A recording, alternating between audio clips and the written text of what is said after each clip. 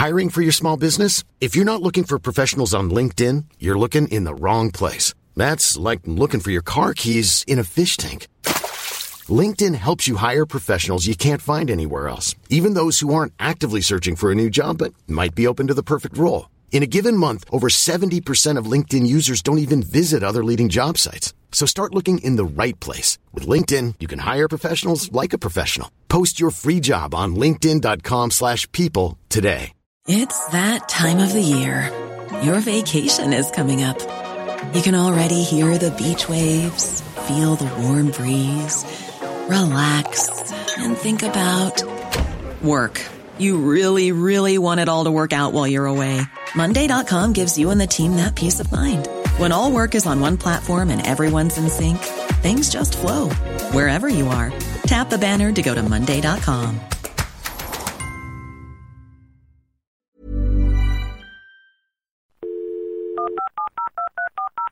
This podcast is a Royfield Brown production. Find others on iTunes. All right. Yeah, I know. Ladies and gentlemen, please remain standing for the singing of our national anthem.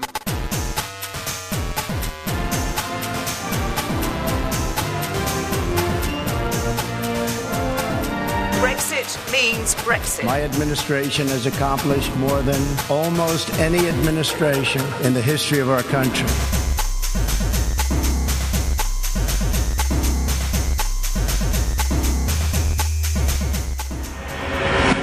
Hello and welcome to Mid-Atlantic, the show where we look at the news and the views from one side of the Atlantic from the perspective of the other. I'm Royfield Brown, who's back in the Bay Area soaking up some liberal progressive sun before I return back to the UK for Xmas to enjoy a festive Brexit Britain. Now today I'm joined by a friend of the show, Doug, I know my wine's Levy in Marin County, and by Emma, off with the Royals heads, Burnell in London. Say hello, folks. Hiya. Hello there.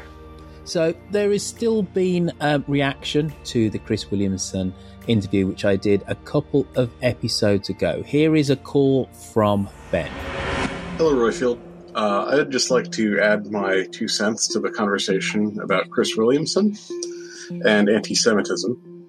As a younger Jewish person, I am getting very sick of anti-Semitism being used as a weapon against liberal politicians on both sides of the Atlantic. I am also, this is going to be a particularly increasingly divisive and destructive tactic going forward, given that younger Jews are less and less inclined to be necessarily Zionist in their attitude. I think the entire third rail that everyone managed to avoid touching during that interview was the question of Israel, which is the source of a lot of the accusations of anti-Semitism in the current context. And often, I will just say, baseless accusations. I don't know Chris Williamson very well or the background to his situation, so I can't really say whether or not he would count as anti-Semitic. However, the weaponization of anti-Semitism, as I said, has become a standard tactic. Ben got cut off in his prime. Emma, I've spoken a little bit about this, but why don't you have the last word on Chris Williamson, considering that he's not even going to be standing anyway because he's been kicked out of the Labour Party? Yeah, thank God for that. I mean, this is a bad day for me to hear that call, because today the evidence from the Jewish Labour movement to the Equality and Human Rights Commission, which is an independent body which is investigating the Labour Party for institutional anti-Semitism. Only the second time, by the way, that any political party in the UK has been investigated. The first one was the British National Party, so that's a lovely list to be on. I feel so proud. Chris Williamson was a big part of the problem, but he was not the only part of the problem. He was just one of the many, many parts of the problem. Today we found out that over 70 staff This is not just the stuff about volunteers. 70 staff and former staff members of the Labour Party have submitted evidence of anti-Semitism to that inquiry. That inquiry is going to be absolute dynamite, and it is not weaponisation, because these are people who have dedicated their lives to this party. The last thing they want to do is destroy the party, but they cannot stand silent. And that's where we're at. And frankly, it breaks my heart. And I'm not going to stand silent because it's electorally convenient to do so. Powerful words. And we live in troubling times, specifically when we think that one of the reasons for the existence of the party that we both sign up to is to stamp out prejudice and discrimination. Here is a call from Luke regarding the British general election. Hi, Royfield. I believe you're about to do an episode on the British general election that we've got coming up next week. I'm just on my way to the bus, so this is going to sound a little bit garbled, possibly, but I wanted to get my tuppence worth in. So really, we are facing quite a dreadful choice here. It does seem that we're choosing between an anti-Semite who is going to be tanking the economy by profligate overspending, and an Islamophobe who is also going to tank the economy by taking us out of the European Union any which way, without much of a care of what he does to the economy. So it really is quite dreadful.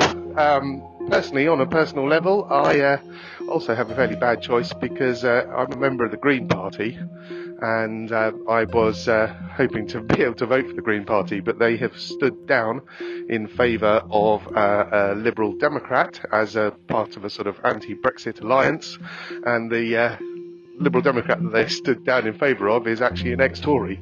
So one way or another, I'm going to be ending up voting for a Tory, which I never thought I would be doing. Anyway, good luck. Hope the show goes well, and hopefully come up for air sometime next week, and we'll see what has transpired.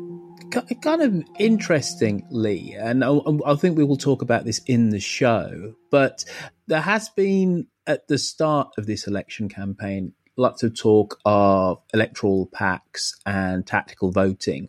How much do you think this will actually play out in the actual election results, though, Emma? I honestly don't know. There's lots and lots of fuss around it. There's more noise around electoral pacts or informal electoral pacts, which is tactical voting, than there has been before. That doesn't mean it's going to come to anything. I think this, more than any other election, has felt like 650 by-elections rather than one big general election. And all the parties, because of the sort of Remain Alliance stuff, because of the way that the Brexit Party have behaved, it does feel much more like parties are taking a seat-by-seat approach. We shall see how that pans out, or whether it follows the national numbers and we see that the Tories get the majority that's expected. Doug, I know that you're a big Leonard Cohen fan, aren't you? I am. Oh, that's true. Great. All right, then you can answer this call then. You took my breath away. I said that somewhat tongue-in-cheek, but so you all know what the heck Ben is talking about here now. Listen, Brown, we don't say anything unkind about Leonard Cohen in these parts.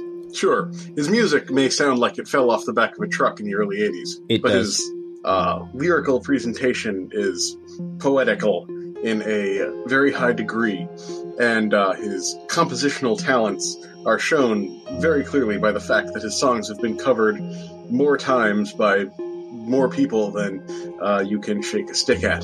Sure, some of those people are annoying. Very, very annoying. But you can't deny the compositional talents of the man himself.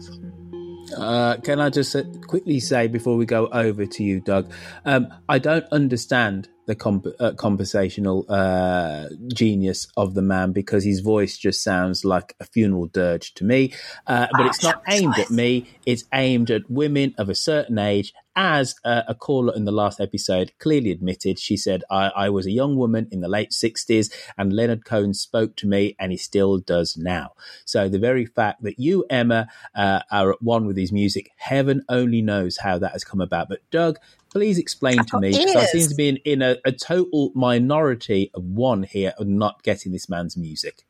So I kind of got into Leonard Cohen's music kind of backwards, but that may be why I appreciate his genius the way I do.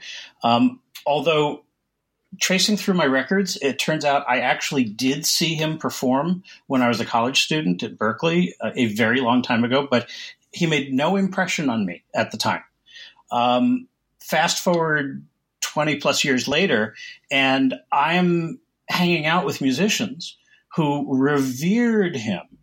And I still didn't hear much of his music from him, but I heard these other musicians who lovingly covered his songs. Other people interpret his music better than him. That's basically what you've said, so he ain't all that. In a week that has seen Speaker of the House Nancy Pelosi say that Democrats will draft articles of impeachment against Trump, we ask, just what has been happening in the most important UK election since 1945? In a week's time, next Thursday night, the polls will have closed, the ballot boxes will be on their way to the counting centres, and the first indications will emerge of the likely outcome of this election campaign. No surprise then that the parties have stepped up their campaigning today. Boris Johnson was promising to pass his Brexit deal and hold a budget within 100 days if elected. Those plans are pure fantasy, according to the Lib Dems, while Labour promised to recruit 20,000 extra teachers to make up for what it calls a decade of Tory failure. Emma, current opinion polls are saying that the Conservatives are at 42%, Labour is at 32%, the Lib Dems down at 14%, Brexit parties at 4%, SNP 4%, Greens 3%, and then there are some also-rans. Will we see tactical voting arrangements in the elections? And are the polls kind of weighted against Labour? Because in the last election, the final published polls underestimated the Labour vote by some 5 points. Is this a trend that is going to be repeated? Are we going to have a hung parliament? Loads of questions there. Give us your answers. The odds are against a hung parliament at the moment. It's about 75% likelihood that the Conservatives will win a majority. But if you recall, in 2016, that was roughly the same chance that 538 were giving Donald Trump. So stranger things have happened. Mm-hmm. I think there's a much, much lower chance of anything other than the two options being a hung parliament or a Conservative majority. It doesn't look like Labour have done enough or will do enough in the next week to put them into anything like majority territory. It's a very odd election. It's weird having an election in the winter anyway for us over here. We never do this normally. I think the last time was like 1974. So all the dynamics that usually play out in an election are different. They've shifted. People don't open their doors in the dark, so it's much harder to canvass. You can't do those big rallies that Jeremy Corbyn used so effectively last time around because you just can't get the TV shots in the dark. Again, it's predicted that it's going to snow really heavily next week in certain parts of the country. If that's the case, who does that affect? Does it stop one of the things that I've heard is that some Conservatives are nervous about the Labour leavers that they're hoping to switch over to them, who are kind of willing to do it, but are looking for any excuse not to do it. So if they can just go, you know what, I'm not going to trudge out in the snow to vote bloody Tory, that might affect the margin. I mean, it's all these things just playing at the margins that could make quite a significant difference to seat share. I don't remember the 1970 election. So say I can't remember, though I was around for it. I was one, right? But the 1970 election, there was bad weather, and that's supposed to be the reason why they said that Wilson, who was leading in the polls, actually lost. There's something about Labour voters being a little bit more fair weather than Tory voters historically. This is true. So again, that could be the other. I mean, it depends because Goodness, I just made a bit of a pun there, Emma. I didn't even realise. I mean, the thing is that the traditional sets of voters that the two parties relied on in the 1970s have almost reversed now, certainly in terms of class. So will it have the same effect? I don't know. In terms of age, the Tory vote is generally much older. So the student vote, something like 70% Labour at the moment, which is, insanely high. Will they turn out? Will they turn out in their student towns, which is where the Labour Party wants them to vote generally, because they'll have come from big cities. I mean, I'm massively oversimplifying, but they'll have come from big cities and quite likely safe Labour seats to small university towns, which are these big marginal places where Labour really want to turn out their vote. So again, these are just tiny little differences that could make huge difference in a large number of the very marginal seats.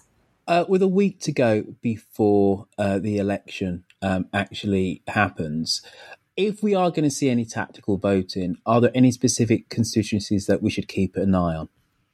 Well, it's the hyper-marginals, really. What you want is a seat where it's a clear Labour-Tory split. If that's a Tory seat, the Brexit Party will have stood down. So will their voters turn out for the Tories? Yes, it's looking increasingly likely that they will. If it's a Labour seat, will the Lib Dems hold their nose and vote Labour? Will the Greens hold their nose and vote Labour? That is a bigger question. And it's indicating there has been a definite squeeze on the Lib Dem vote. So there is an indication that is what's going to happen. Whether it will happen enough to make the difference, we shall see. Doug, very obviously, over here in America land, we have many things to occupy us politically. Obviously, your vaunted president has been wandering all over the world stage. Recently in London, there are impeachment hearings. There are a whole plethora of things to distract the American public. But I'm sure you're going to tell me that the British election has been up front and centre in American news.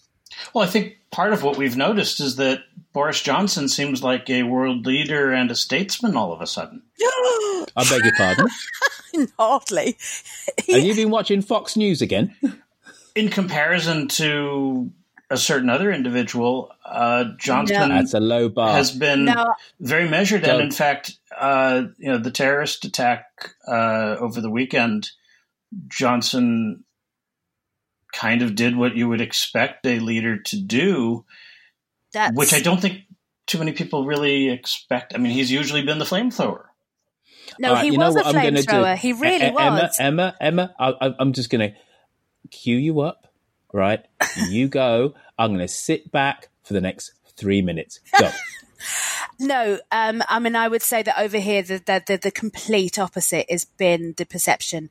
He politicised it immediately. Over here, it is not expected, even in an election campaign, that you would politicise an event like that. So the Labour Party suspended their campaigning, and Boris Johnson went on the TV and blamed, firstly, legislation that was brought in by the Labour Party that wasn't responsible for the differential sentencing, then said that he tried to pass something on differential sentencing and it had failed in the House of Commons. It had passed by 16 votes. Boris Johnson lied twice on the same day as the attacks. He really hasn't acted like a statesman, and it's been quite shocking, this campaign. I mean, I'm not sure any of the parties really deserve to win this election. None of them have equipped themselves particularly well, but if anyone deserves to lose it, it's the Tories. It's been a campaign that has just been about Trumpian style lies from start to finish. It's really shocking that's the impression that you've got over there, because seriously, all of our news media is saying we don't know how to cope with the fact that this guy is coming on the TV and lying to us, and then will not be interviewed by the key interviewer who would actually be, will not sit down for the half an hour with the key political interviewer, but will do the on the sofa with Pip. That's absolutely depressing, because you're right. The impression that we're getting is different, though it is obvious. I mean, he definitely did make the political jabs over the differential sentencing, which, I mean, the whole thing is sad. It does point to the bigger problem, which is the way people are getting information has changed. The other thing which has intrigued me is you mentioned that it's difficult for people to campaign given the weather and the time of year and so on. I've also seen that the digital campaigning has taken some rather devious turns. What impact do you think that's going to have?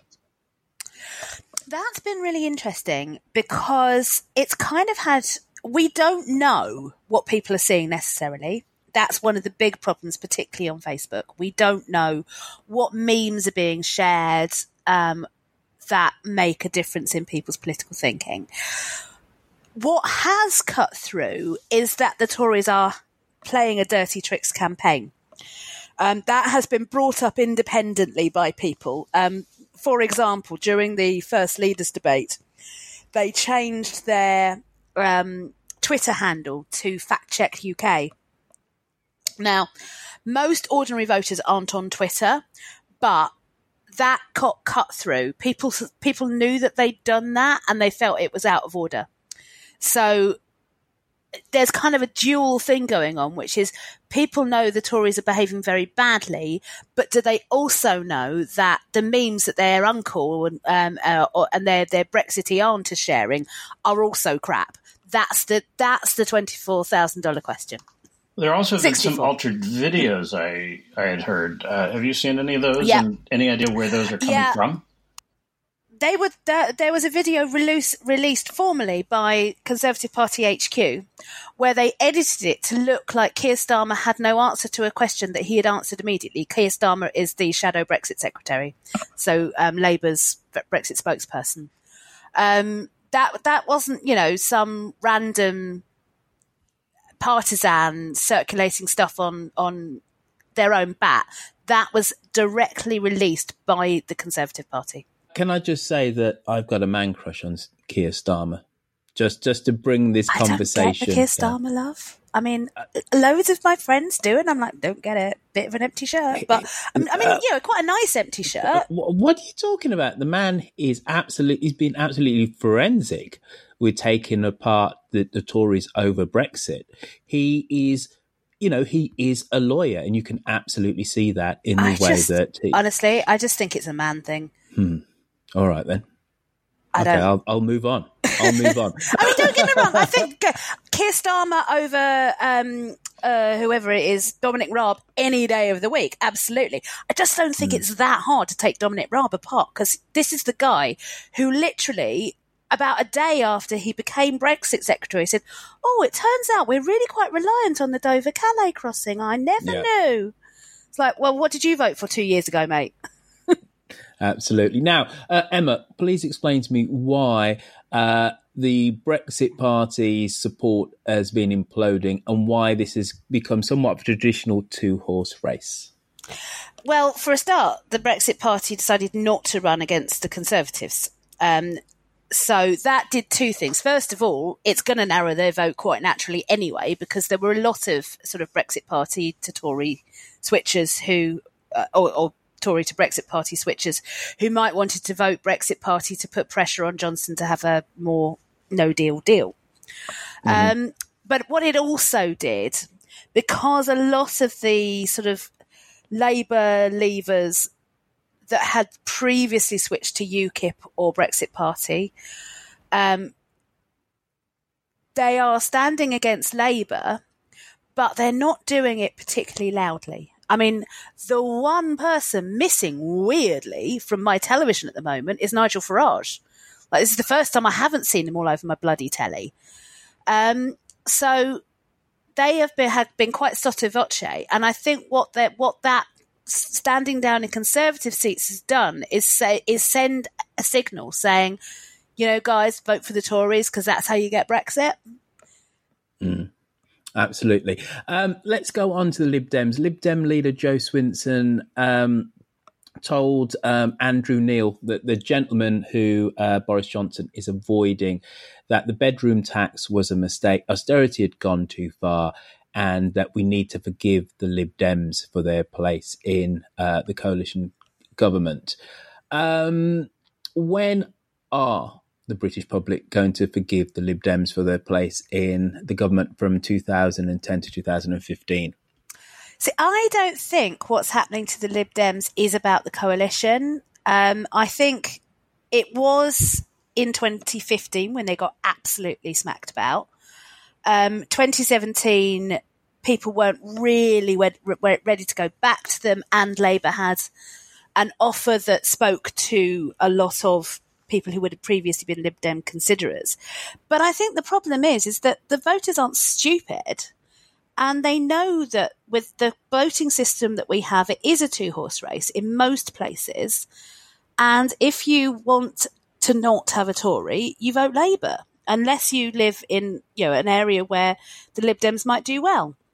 So it may be some parts of the West Country, for example. There are very, very few three-way races. And where there are, Labour are so far doing better because of this squeeze. You've got to vote Labour to stop the Tories. Do you think her anti-Corbyn rhetoric has weakened her position, considering that Lib Dem voters are more Labour inclined than Tory inclined? And two-thirds of... Yeah, go on. That depends on where they are. So those Lib Dems I was talking about in the West Country, they're more Tory inclined than they are Labour inclined. They need permission to vote for Joe Swinson's Lib Dems, and that permission has to come with a "we will not put Corbyn into government" note, essentially. So I think for the amount of seats that she wants to pick up seats from the Tories.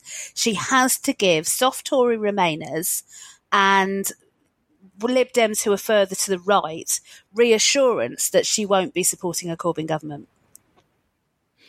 Seems like the Labour Party are promising everything to everybody in this election. Why haven't they seen more of a bounce in the polls? Yes, ever since the election was called, they've been tracking up, but not violently so, shall we say. I think it's because people don't trust them to deliver. They like their ambition, but they don't see them as particularly effective or particularly capable. Corbyn in particular gets very low ratings on things like that.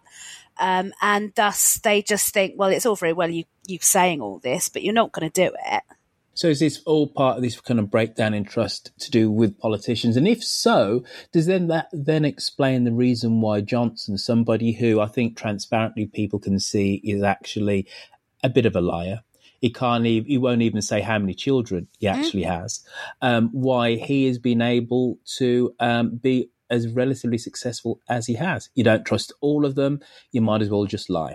Yeah, I mean, this is the classic right-wing strategy of the last, 20 or so years, isn't it? It's exactly what the Steve Bannon approach is, which is, Boris Johnson's known to have met with Steve Bannon. You make sure that nobody trusts anyone, and then you be the most charismatic liar.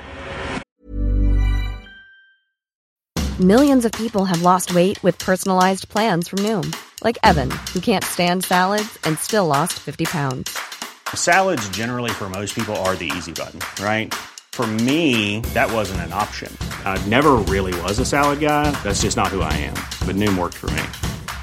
Get your personalized plan today at Noom.com. Real Noom user compensated to provide their story. In 4 weeks, the typical Noom user can expect to lose 1 to 2 pounds per week. Individual results may vary. This Mother's Day, celebrate the extraordinary women in your life with a heartfelt gift from Blue Nile. Whether it's for your mom, a mother figure, or yourself as a mom, find that perfect piece to express your love and appreciation. Explore Blue Nile's exquisite pearls and mesmerizing gemstones that she's sure to love. Enjoy fast shipping options like guaranteed free shipping and returns. Make this Mother's Day unforgettable with a piece from Blue Nile. Right now, get up to 50% off at BlueNile.com. That's BlueNile.com. Millions of people have lost weight with personalized plans from Noom. Like Evan, who can't stand salads and still lost 50 pounds. Salads generally for most people are the easy button, right? For me, that wasn't an option. I never really was a salad guy. That's just not who I am. But Noom worked for me. Get your personalized plan today at Noom.com. Real Noom user compensated to provide their story. In 4 weeks, the typical Noom user can expect to lose 1 to 2 pounds per week. Individual results may vary. On a wintry golf resort in Watford, armed like a fortress, what is surely one of the most frosty NATO meetings in recent memory. 70 years on, we are rock solid in our commitment to NATO and to the giant shield of solidarity that now protects 29 countries and nearly 1 billion people. But that shield does not protect the ego of Donald Trump, arriving on Marine One and turning out to be the Grinch that stole the Watford summit. Yesterday he told Canada's Prime Minister to his face that the Canadians were slightly delinquent for not paying their dues on defence. Where would you put Canada in that as they're not? Slightly delinquent, I'd say, Canada. Then later, at Buckingham Palace, Justin Trudeau was caught on camera, apparently making fun of Trump and his advisers. America's president is famously thin-skinned at the best of times, and this afternoon he struck back. Well, he's two-faced. This week, we had President Donald Trump in London yet again. He's been over quite a lot, hasn't he? It feels like every 6 months he's here. I think he has a crush on the Queen. It's definitely not reciprocated, I tell you. I have it on good authority. Queen, Princess Anne don't like him much, does she? Well, nobody does, do they, in terms of people who operate on the world stage? Doug, how has this played out in the good old US of A? The fact that Trudeau, Macron, Johnson, and Johnson is supposed to be Trump's pal, and Princess Anne, all were having a laugh at his expense. Honestly, I don't think it's having much impact at all, because this is not the first time that we have seen some of this. I think it's the first time we've seen, I believe it was 4 of them standing around together laughing at our president. But it just confirms what most of us already knew. It is giving some fodder for Trump's opponents, since part of his campaign for president was that the world was laughing at Obama, which wasn't really the case. And now we had Trump laughed at when he spoke to the United Nations General Assembly, and that was rather startling and embarrassing. This was just another episode that's par for the course, and on some level, it was perhaps a needed comeuppance. Of course, he took his toys and left early because he was insulted, I guess. But it may actually be a useful reality check for the president, so that he perhaps sees the boundaries of his antics. I'm sure that's not going to be the case. He doesn't fundamentally understand it, Doug, surely. Boris Johnson didn't even want to be seen with Donald Trump during the NATO summit. Such is the president's toxicity in UK politics. And the very fact that the world is laughing at him, Doug, I'm kind of taking that this is a result of America First politics. And his kind of lack of comprehension of global affairs and diplomacy. But if you honestly believe that the whole world is trying to screw over America, whether it's Canada not paying its dues for NATO, or China devaluing their currency, etc., then if you're a Trump supporter, you can just brush this off. Exactly. Also, I just want to note, it's not that Canada doesn't pay its dues to NATO, and this is part of the disinformation that has really been problematic. Trump makes it seem as if the countries owe the United States somehow when they don't pay NATO enough. The issue is not what the countries are paying into the NATO General Fund. The issue is how much each country is spending on their own for their own defense. Yeah, there's a big difference there. Well, presumably, part of the reason that this has become such a hot button for Republicans is because they want to sell these arms that people aren't paying for. Very good point. And the other thing, Trump is claiming, major victory that the other countries are paying more for NATO. And to some extent that's true, but it's mostly for the NATO administrative expenses, which are trivial in comparison to the overall defense spending. And I think, Emma, you hit the nail on the head. The GOP tends to be more aligned with the defense contractors who stand to make a lot of money when other countries buy American weapons and military tools. And this is an export industry of which us Brits excel at, isn't it? Selling arms. We're very good at that. Just whilst we're on this, and this is a question to whoever, because I don't know enough about NATO. I thought I knew, but I was shocked to discover that Turkey, under Erdogan, have actually bought Russian arms. I just kind of thought you just couldn't do that, let alone just didn't do that if you're a part of NATO. Well, you never could have done that before. The issue is that because of the way President Trump has disrupted the normal order, there is no boundary, essentially.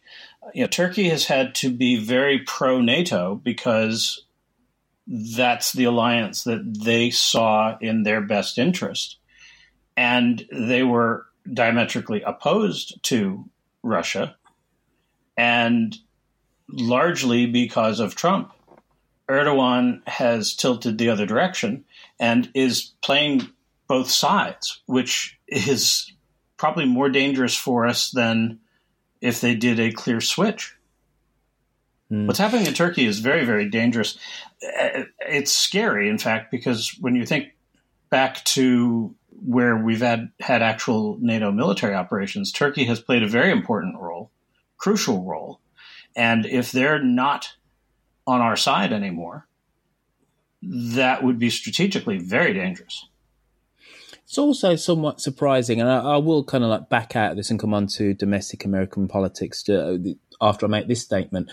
One of the kind of moderating forces in Turkish politics historically has actually been the army. That it's actually they're the key institution that upholds Kemal Ataturk and his legacy, and that they are quite free of nationalist. Well, no, they're incredibly nationalistic, but they're free of Islamic politics and they're very secular. So the very fact that Erdogan has been able to do this is absolutely destabilizing when you look at the wider ramifications of NATO and then of Turkish politics. But moving on from that, Doug, why has Kamala Harris's presidential campaign failed? Oh, that's sad. Mismanagement, basically. It was a combination of she did not get enough traction, and there's lots of possible explanations to that. But she had to drop out because there was infighting within her organization that spilled out into public, which is never a good thing. And I've heard other political observers say they have never seen a primary campaign like this where you've got campaign staff or former campaign staff doing interviews talking about how badly run the campaign organization is. And that just makes it impossible. The fact is that she's getting out at a good time. She probably was very smart to run because she had gotten onto the national stage through her position on the Senate Judiciary Committee. She now has much more visibility than ever before. She's positioned herself really well to either be a vice presidential nominee or a future candidate. And by getting out now, she doesn't suffer a fatal loss in Iowa or anywhere else. Is this a great time for her to drop out? And I generally don't know. I must admit, I've been somewhat underwhelmed by her campaign, other than her zinger to Biden in that first debate talking about busing.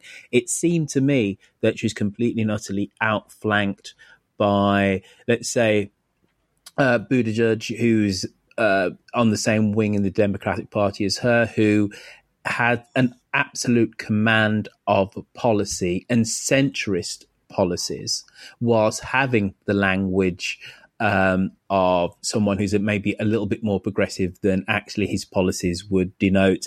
And then by Senator Warren, who has got total detail when it comes to politics. She knows whether you agree with her or not when it comes to healthcare. You know where she stands with it. Whereas she just seemed to be all about the optics. I'm a woman of colour. I'm going to feel different if you vote for me. I think to some extent you're playing into the expected narrative. The fact is that Buttigieg is to the left of Harris. So is Warren. Harris is a very traditional, progressive, moderate Democrat who has a very solid track record, particularly on criminal justice issues, which are very important. She does have command of the details on such things as healthcare. I don't think she came Doug, up. She doesn't have a singular policy which you go, right, this is Harris's singular policy on X. Well, and that goes to the fact that this is her first term in the Senate. And prior to being in the Senate, she was an attorney general. So she has not been in a position to bring legislative victories to bear. And that's absolutely been a handicap. She doesn't have a signature issue that she has single-handedly changed. Now she's got a chance to work on that, and that, I think, would serve her very well. Emma, what does the failure of Senator Harris's race actually mean for the Democratic Party and for the race? Is it I would say that this is a victory for substantive policies over vague positioning, or is this just a case of the Dems are so white? A little bit of both, probably. Kamala Harris never really found her groove, as it were. She didn't make a strong enough case for herself to be president. And then with her campaign just completely falling apart in public, that's not really comebackable from. But the optics are not going to look good when next week, as it stands, none of the candidates from the incredibly diverse field that we started off with are going to be anything other than white. At the moment, Cory Booker hasn't made it onto the stage, Andrew Yang hasn't made it onto the stage, Julian Castro hasn't made it onto the stage, and Kamala Harris has pulled out. Tulsi Gabbard hasn't made it onto the stage either, but I mean, that's probably a good thing. Are we in danger of saying that diversity just means colour? Because we still, Elizabeth Warren, the last time I looked, she was still a woman. Buttigieg is openly gay, and Sanders is Jewish. So there is diversity there, isn't there? There is diversity there, but I thought Harris made quite a good point at the last debate about the fact that the Democrats don't win without an enthused black vote turning out. And if there isn't, representation matters. I'm really glad there's a woman who is in the top tier of candidates. I'm really glad there's an old Jewish guy in the top tier of candidates, not least because he was so sweet. I just wish he was a Democrat. Well, there is that, yeah. I'm really glad that it's barely a question about the fact that there's an openly gay man running. But I am less glad that there isn't anyone who is Latinx or black. Well, I think we need to look really hard at why Cory Booker's campaign has pretty much gone nowhere. He took a different approach toward the primaries from the other candidates by really aiming at being positive and not overtly campaigning against the current occupant of the Oval Office. And Booker has a really, really long record of public service. There are plenty of things that he's done that on a policy front that people could disagree with. But Booker is super solid when it comes to overall credentials. Yet not only did he get very little traction, but when people were talking about, the Rhodes Scholars on the stage, they would forget that Booker was too. There's a reason for it. And I'm sad to say it probably does have to do with the color of his skin. We are not a colorblind country by any means. But interestingly, though, on that note, and this is going to be the last one kind of on this American section of the show, is that Cory Booker is not done well actually with black Democratic voters in South Carolina. He just hasn't. And with that core constituency, as Emma says, which is black Democratic supporters, that actually black Democratic caucus and primary voters do not necessarily vote for a candidate just because of the colour of their skin. Historically, those black Democratic caucus voters have been highly pragmatic and want to back winners. And it was notable that when Obama ran in 2008, that they didn't flock to him at all at first. No, it was only when he won Iowa, wasn't Clinton. it? Exactly. They were Clinton supporters, so we've got to be slightly careful about saying this is, in terms of intra-democratic politics, this is all about the colour of the skin, because black Democratic voters who skew slightly older, more Southern, and are slightly more female actually are right behind Biden right now. Well, and your point is actually very important. It's not that black voters vote for black candidates, but there are some issues that are being talked about more within certain communities. And the Democrats, in order to win, have to address all of their constituents.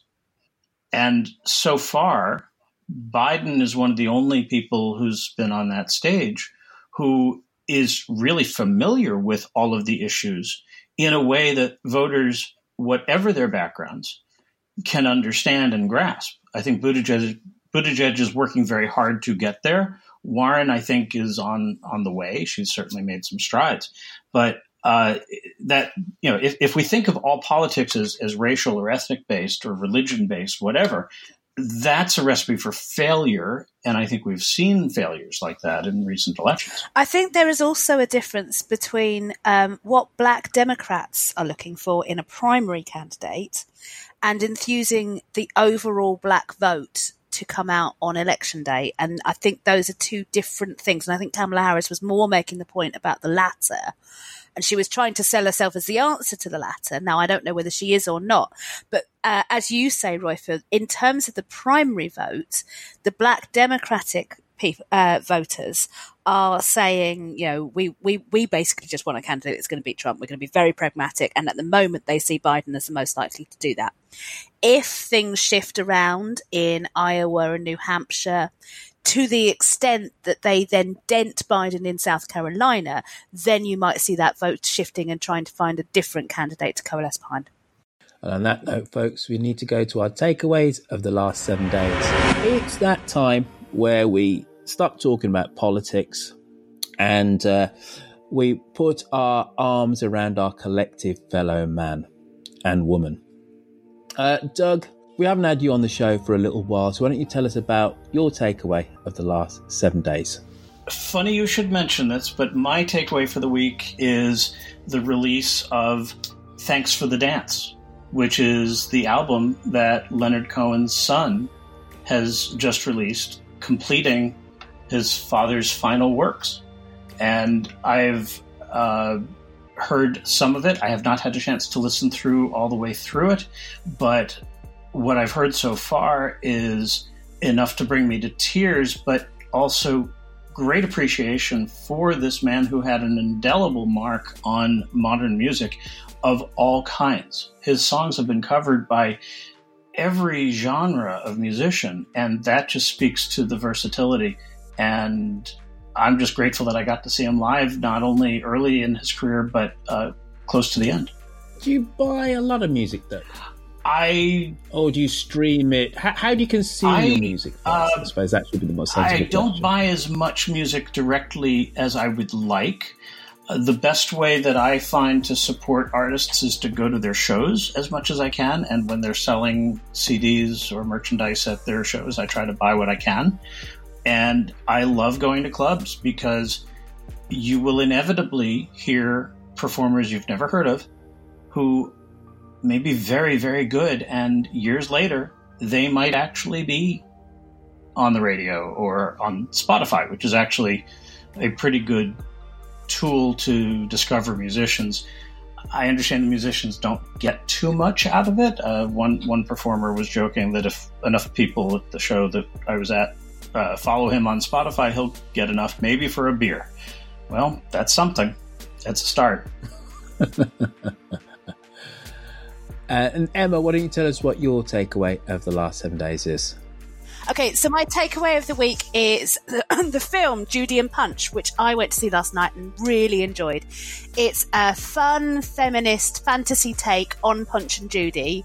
Does both kind of the puppeteers, but also the puppet story comes through within the lives of the puppeteers. It's fully weird and really fun. My takeaway of the last 7 days is that the world is a little bit more complicated, and institutions aren't necessarily as venally, openly, blatantly racist as you might think on first, whilst taking a first look. And I say this because, Doug and Emma, I went, so I travel a lot, and I have a visa to be in the United States, a business visa, so it allows me to be in the country for 6 months of the year. And ever since I've had this visa, my interactions with the immigration services at the US border have been pretty good. I waive my visa, and they wave me in and say, have a wonderful time in our country. I came in last Thursday.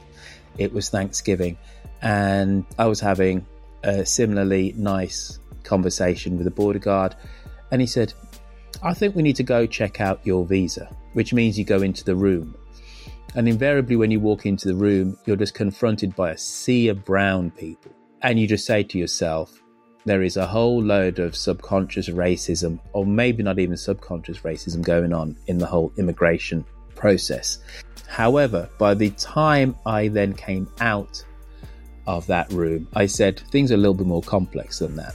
Because on at least 4 occasions, there were families of at least 4 and 5 people who were called up to the desk, and you can hear the conversations, and it's a Suarez family of the Suarezes, and they come up and says, okay, so this is going to be your temporary green card. This is your residence card. Welcome to America. That was the reason why so many brown people were actually in that room, because actually they were going through their documentation and making sure it was correct for them to be new American residents. And I went, this isn't just pull all the brown people off the plane and go through all of their documentation. In effect, America was saying, welcome to America, and we just need to make sure that you have all the documentation that you need so you can get a job. And you could hear them saying and you need to show this when you go for job interviews, because you don't have, this is going to be your temporary green card until it came. So I walked out of there, missed my turkey dinner, but I did say it's not so obviously racist than I thought. So American Immigration Services, I take back my initial thoughts, and you actually gave me things to thank on Thanksgiving. So that's my takeaway of the last 7 days. Doug, Emma, how can people find you on the socials? I'm at Emma Burnell _ on Twitter. Best way to find me is on Twitter. I am at SFDoug, and I look forward to hearing from the many folks who are listening. And what have you been up to recently? Because it's been a little while since you've been on the show. Oh, I've been writing all kinds of stuff. Everything from new ways to screen for cancers so that people stay alive longer. I've also been writing about some new wine regions and kind of a melange of topics. It's the freelance writer's lifestyle, which I love. I know little about wine other than it's kind of liquidy, and it comes in 3 varieties, white, pink or red. Tell me about one of these new wine regions that you've discovered. Well, I am a huge fan of wines from the northwest of the United States and the southwest of Canada. As you go north from California and head east a bit, you get into very, very dry territory. And you wind up with grapes that have to really struggle to grow. So you wind up with very concentrated fruit.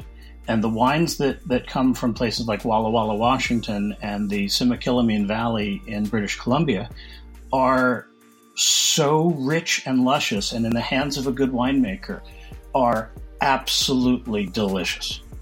Goodness. Well, was it Walla Walla, Washington? Walla Walla is a town in Washington that is kind of the center of the eastern Washington wine country. And so, now you see, Doug, to me that doesn't have the same kind of resonance and gravitas as saying like the Burgundy region or the Champagne region or the Languedoc in France. Like Walla Walla, Washington, I'm expecting fizzy pop, fizzy soda. I'm sorry. The difference is that in Burgundy, the wines have been made there for how many centuries? Versus Walla Walla, where the oldest winery is probably 70 years old, I'm guessing. This is just a prejudice of the word or words Walla Walla, you know. But anyway, I'm going to move swiftly on because it says much more about me than the wine from that region. So, folks, remember, you can contact us. You can get on the show by going on to midatlanticshow.com and then hitting the speak pipe button, which I believe is over on the right-hand side. You've got 2 minutes of which you can talk, bloviate, expand on your thoughts and feelings about anything that you've heard on the show. If you're a lover of Leonard Cohen, please call in. No, we've had enough of that. If you're a lover of Leonard Cohen, love him in silence. Don't call in and tell us that you love him. But if you want to talk about left of centre politics or anything else that we talked about, maybe it's wine from the Walla Walla region of Washington, why don't you call in on the SpeakPipe app? And we look forward to hearing your voice in the next episode. Take care. And if you're in the UK, please vote for a Remain party.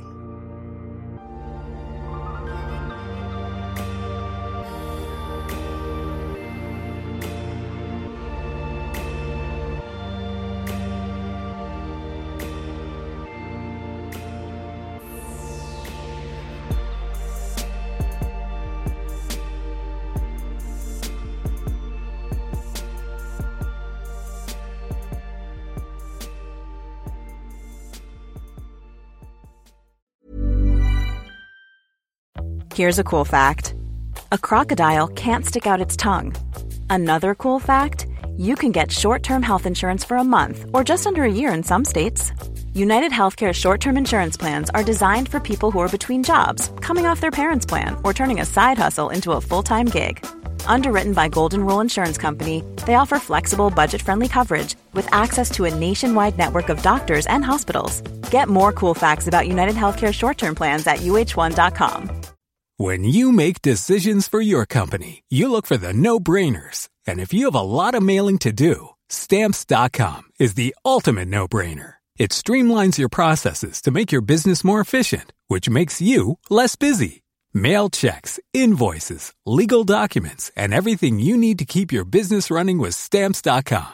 Seamlessly connect with every major marketplace and shopping cart. Schedule package pickups and see your cheapest and fastest shipping options from different carriers. With rates up to 89% off USPS and UPS rates. And with the Stamps.com mobile app, you can take care of mailing and shipping wherever you are. Make the same no-brainer decision as over 1 million other businesses with Stamps.com. Sign up with code PROGRAM for a 4-week trial, plus free postage and a free digital scale. No long-term commitments or contracts. That's Stamps.com. Code PROGRAM.